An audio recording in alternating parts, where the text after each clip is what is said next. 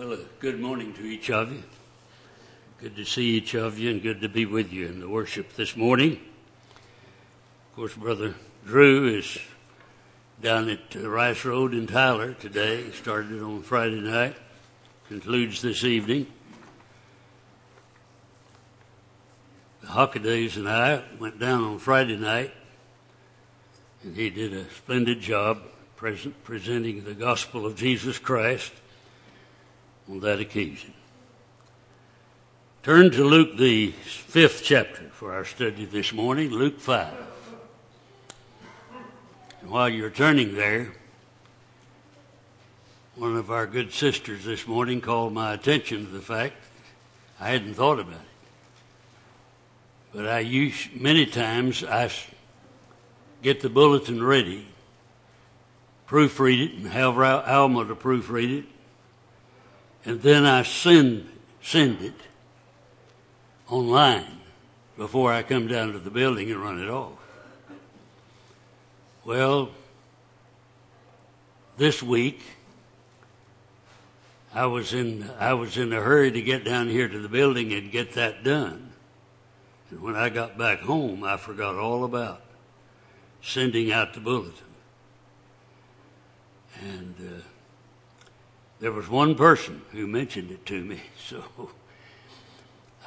I hope none of the rest of you missed it in that way. But I'll try to do better in the future. Luke 5, beginning at verse 1. So it was, as the multitude pressed about him, about Jesus, to hear the word of God, that he stood by the lake of Gennesaret and saw two boats standing by the lake, but the fishermen had gone from them and were washing their nets. Then he got into one of the boats, which was Simon Peter's, and asked him to put out a little from the land. And he sat down and taught the multitudes from the boat. He preached to them. When he had stopped speaking, he said to Simon, "Launch out into the deep and let down the nets for a catch." But Simon answered and said to him, "Master, we have toiled all night and caught nothing." What's Peter saying? I don't see much sense in this, Lord. We've been fishing all night and we didn't catch a fish. Why are you telling me to do this?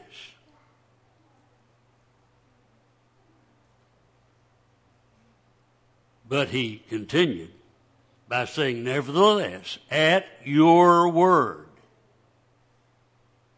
I will let down the net." Jesus, if it was left up to me, I wouldn't do that. But at your word, because you are telling me to do it, I will let down my net. Those three little words, at your word, in this passage of Scripture are so great and so meaningful.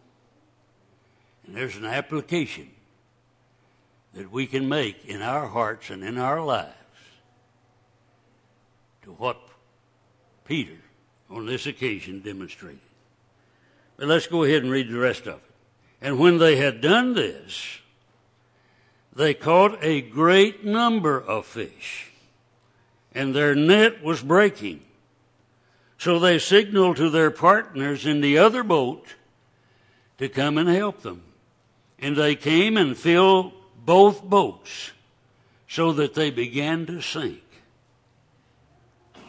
When Simon Peter saw it, he fell down at Jesus' knees, saying, "Depart from me, for I am a sinful man, O Lord." For he and all who were with him were astonished at the catch of fish which they had taken. And so also were James and John and the sons of Zebedee, who were partners with Simon. And Jesus said to Simon, "Do not be afraid. From now on, you will catch men." So when they had brought their boats to land, they forsook all and followed him. Do you think they were impressed by what had just happened? They certainly were. Peter, when he let down those nets, probably thought, well, this may be useless, but the Lord told me to do it, and I'm going to do it. And now they see the great power. They were so impressed by what had happened on this occasion. But brothers and sisters and friends, we can learn from this story. Learn to have the attitude. I may not understand all about this, Lord. I may not see why you have commanded or teach me to do this. But at your word, I will obey what you have told me to do.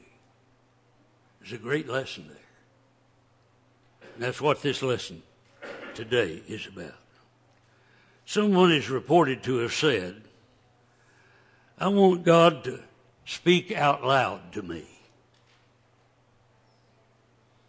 And somebody told him, said, "Well, read the Bible out loud. And if we read the Bible out loud, God will be speaking to us out loud, because we'd be reading what God has said to us. The whole point of this lesson is to impress upon us to have the faith to do that which Jesus Christ has commanded us to do, has taught us to do. Paul says in Romans 10 and verse 17, "So then faith comes by hearing, and hearing by the word of God." Faith comes by hearing God's word. Many times people talk about, even in religion, things that they believe. And they seem to be proud of the things that they believe. But what they believe, they couldn't give you a passage of Scripture from the Bible at all for it. That's not real faith. Because faith comes only by hearing God's word. Now, we may believe in a lot of things. It doesn't have anything to do with the word of God, and that means it wouldn't have anything to do with salvation and our going to heaven. Faith that is for eternity. Faith that has eternal rewards comes only by hearing what God has said to us. And in Hebrews 11 and verse 6, the writer of Hebrews tells us, "Without faith it is impossible to please him. For he who comes to God must believe that he is, and that he is the rewarder of those who diligently seek him." Who are those who diligently seek him? Those who listen to what he has told us and commanded us. And at his word, do as the Apostle Peter did and cast down our nets. Do what he tells us to do. Well, a lot of people have trouble with some things in the Bible that we read about. For instance, in Genesis, the first chapter, we are told in Genesis 1 at verse 27, God created man in his own image. In the image of God, he created him. Male and female, he created them. But some people say, I don't believe in that. I believe in evolution. They say that I'm an atheist, or I just have problems with this story. You realize that you cannot believe in Jesus Christ without believing that passage that I just read. It's absolutely necessary. Why do I say that? Because we have the record given to us in Matthew, the 19th chapter. Matthew 19 at verse 4. The Pharisees in verse 3, the Pharisees came to him, to Jesus, testing him and saying to him, "Is it lawful for a man to divorce his wife for just any reason?" And he answered and said to them, "Have you not read that he who made them at the beginning made them male and female?" Who's saying that? Jesus is. What's he referring to? He's quoting from that passage that I just read in Genesis 1 at verse 27. Putting his stamp of approval upon the record in Genesis of the creation.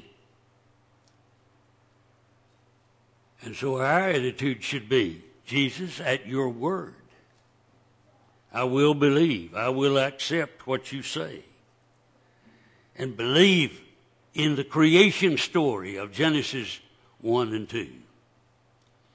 Furthermore, in that same passage, we are told in verse 5 of Matthew 19, and said, further he said, "For this reason a man shall leave his father and mother and be joined to his wife, and the two shall become one flesh."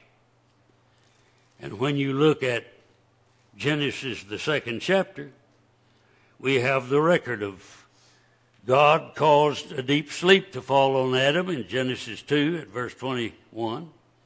And he took one of his ribs, closed up the flesh in its place. Then the rib which the Lord God had taken from the man, he made into a woman. And he brought her to the man. And Adam said, "This is now bone of my bone, and flesh of my flesh. She shall be called woman, because she was taken out of man. Therefore, a man shall leave his father and mother, and be joined to his wife, and they shall become one flesh." What did Jesus say in Matthew 19 verse 5? "For this reason a man shall leave his father and mother and be joined to his wife, and the two shall become one flesh." He's quoting that passage of Scripture from Genesis 2. At your word, Lord. Am I going to believe that?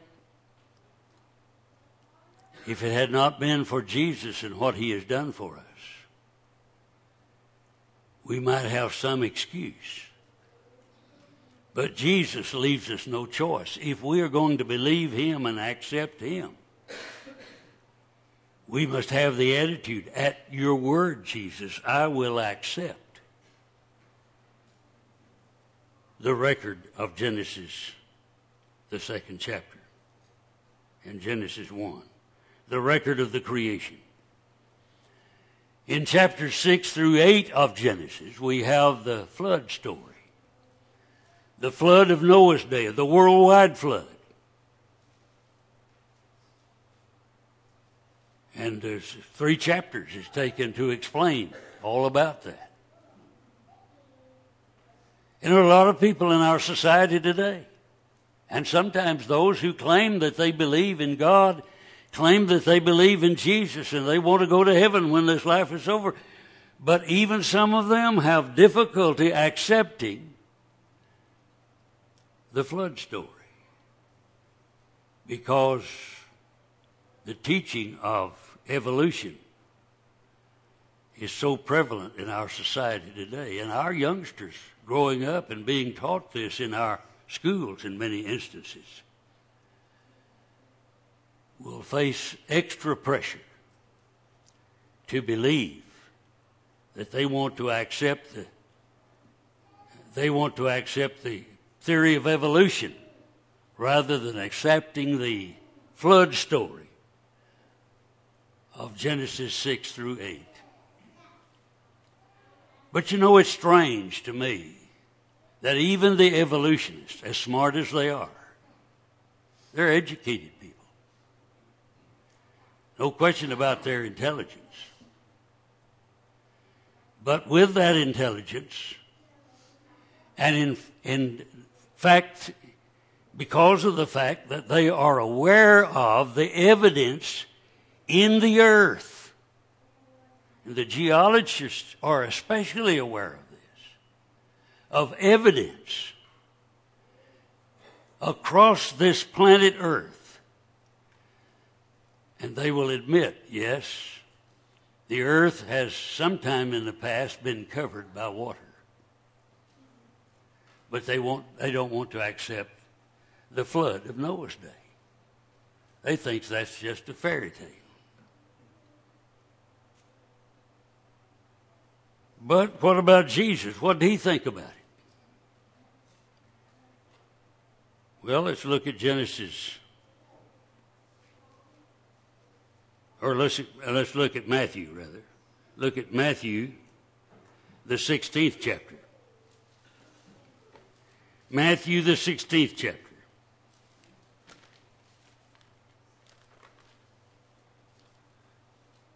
And we're going to begin reading at verse 18.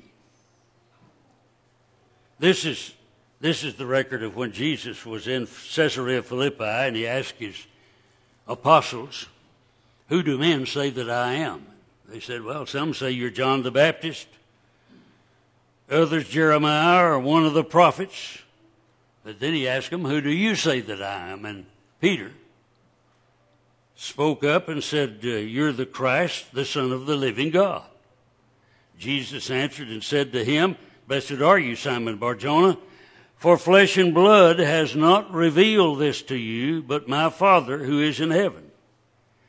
And I say unto you that you are Peter, and on this rock I will build my church, and the gates of hell, Hades, shall not prevail against it."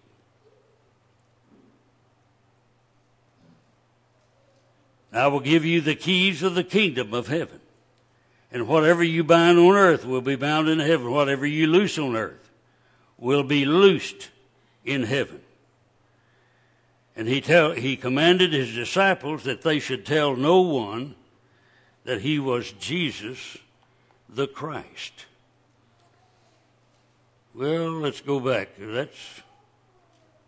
I missed my passage there. Matthew, the 24th chapter, it is where we need to read. Matthew 24, beginning at verse 37. "But as the days of Noah were," verse 36 says, "but of the day and hour no one knows, not even the angels of heaven, but my Father only. But as the days of Noah were, so also will be the coming of the Son of Man be. For as in the days before the flood, they were eating and drinking and marrying, giving in marriage, until the day that Noah entered the ark, and did not know until the flood came and took them all away, so also will the coming of the Son of Man be." What does Jesus do in this passage? He puts his stamp of approval upon the accuracy of the flood story of Genesis 6 through 8. In other words, we should have the attitude, Jesus, at your word. If I have trouble from any other standpoint of accepting and believing in the flood story, at your word, I will accept the story of the flood in Genesis as being true, and I will believe that story. Well, then the passage I just read from Matthew, the 16th chapter, in which Jesus promised that upon this rock I will build my church, and the gates of Hades will not prevail against it. I will give unto you the keys of the kingdom of heaven. Why would he say that immediately after promising to build a church? Well, it shows he's talking about the same thing in both statements. I will build my church. I will give you the keys to that relationship, to that kingdom. Whatever you bind on earth, as has often been pointed out, actually, literally, it means whatever you bind on earth shall have been bound in heaven. It's not saying, you fellows that are apostles, I'm sending you out, you decide whatever you want to teach and believe, and I'll put my stamp of approval. No, that's not what it's saying. he is affirming that what those apostles would preach would be what came from heaven, what came from God. Well, in the last verse of this chapter,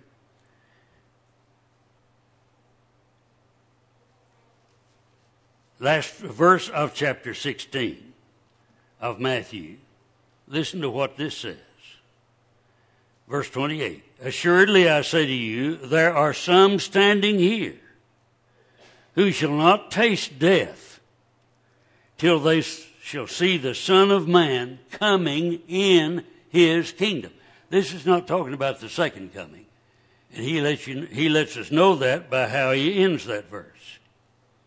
Listen to it again. I say to you, there are some standing here, people to whom I'm speaking, who shall not taste death, that is, they'll not die, till they see the Son of Man coming in his kingdom. So he has promised earlier in the chapter that I'm going to establish this kingdom. I'm going to build this church that I'm talking to you about. And it will come within the lifetime of some standing here. Well, not long after that, the day of Pentecost comes. In Acts 2, the Holy Spirit came upon the apostles. They were gathered in Jerusalem. They were filled with the Holy Spirit, and they began to speak with tongues, other tongues, even besides those that they had learned. They spoke in languages that they had never learned. How did they do that? The Holy Spirit enabled them to speak in languages that they had not learned. That was what speaking in tongues was about. It was not speaking in some kind of gibberish that nobody knew anything about here on earth. The ability to speak in languages that the people could understand. And the speaker had not learned that language, but he was speaking it by the power of the Holy Spirit. And so he preached to them the gospel of Christ. He preached to them the death, burial, and resurrection of Jesus Christ, and closed that sermon in Acts, the 2nd chapter, closed that sermon by saying in verse 36,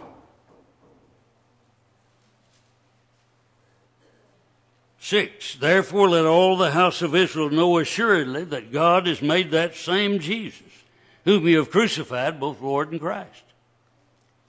Now when they had heard this, they were cut to the heart and said to Peter and the rest of the apostles, men and brethren, what shall we do? What shall we do? What shall we do to do what? Well, he's told them about Jesus and that he has come. Told them that whoever calls on the name of the Lord shall be saved. How were they to do that? So they asked, what shall we do? The very next words, and Peter said to them, repent, and let every one of you be baptized in the name of Jesus Christ for the remission of sins, unto the remission of sins, for the forgiveness. Remission is the same as forgiveness. For the remission or the forgiveness of sins, and you shall receive the gift of the Holy Spirit. For the promise is to you and to your children and to all who are afar off, even to the Gentiles. Peter probably didn't realize what he was saying when he preached that, because he was preaching by the power of the Holy Spirit. He learned later on in Acts the 10th chapter about that. As many as the Lord our God will call, and with many other words he testified and exhorted them, saying, be saved. He's talking about salvation. Be saved from this perverse generation. And that expression, be saved. The old King James Version puts it this way, save yourselves from this crooked generation. Be saved. That's imperative. That's a command. So this is the commandment that he gave them. Be saved. Somebody said, can you save yourself? Well, you can respond to the invitation that God has given. That's what he's saying. He's not teaching in that. He's already told them what to do. And who's telling them to do that? God through Jesus Christ and the Holy Spirit, guiding the apostles when they said, repent and let every one of you be baptized in the name of Jesus Christ for the forgiveness of sins, and you shall receive the gift of the Holy Spirit. And we're told that with many other words he testified and exhorted them, saying, save yourself, or be saved from this perverse generation. Then those who gladly received his word were baptized. And that day about 3,000 souls were added to them. And someone says, preacher, I can't understand. I just can't understand what baptism could have to do with anybody's salvation. The idea that you would bury someone in water, that act has anything to do with being saved from sin. Kind of like Peter was, wasn't it? Lord, we fished all night and we haven't caught a thing, but you're telling me to cast out the net. At your word, I will cast out the net. That's the attitude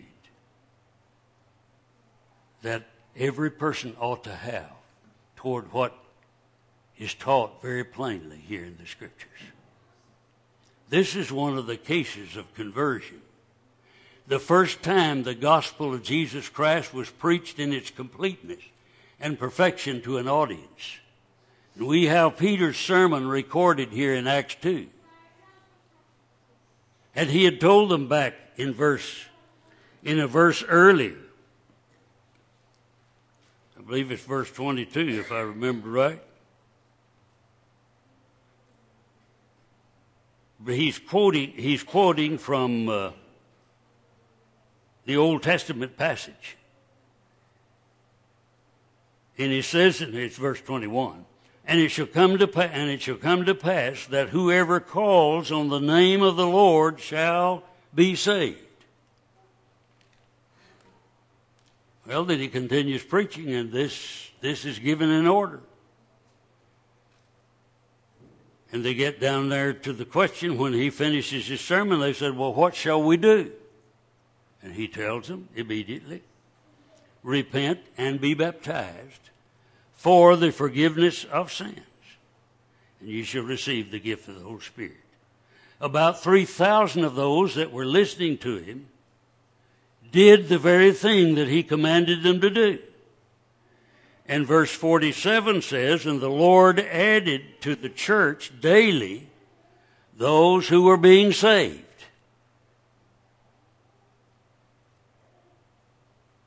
Now, somebody says, but I thought you called on the name of the Lord in prayer.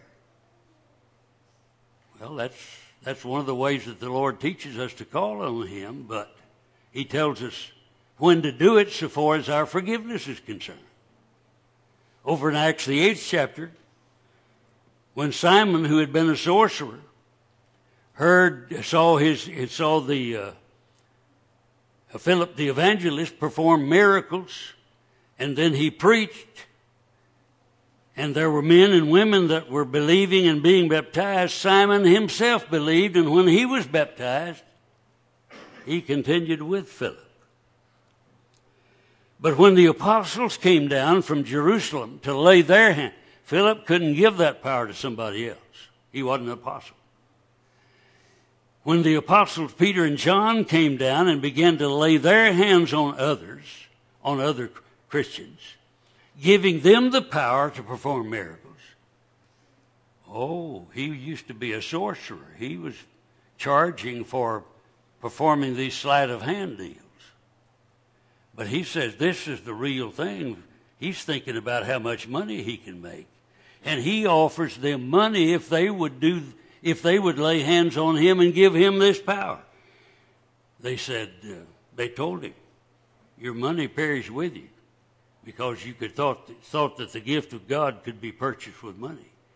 Your heart is not right in the sight of God. What did they tell him to do in Acts the 8th chapter? They said, repent and pray to God for forgiveness. So now this baptized believer, one who has already become a child of God, even though it has been very long, he commits a sin. What's he to do about that? Is he lost forever? No. He can repent of that and ask God's forgiveness. He can pray to God. And he said, pray to the Lord for me that none of these things that you have spoken come upon me. Now, much of the religious world has switched those, turned those two sets apart and upside down. They teach you to come to the altar and repent of your sins and pray to God for forgiveness. And you'll be saved, and then you can go be baptized to join the church of your choice later. And that's just not taught in there. You can't read that anywhere in the Scriptures. No, the order is given in those passages of Scripture. And then further, in Luke, the 19th chapter, we are told in the story of Zacchaeus, when that story about Zacchaeus, who climbed up in the tree, he was a short man.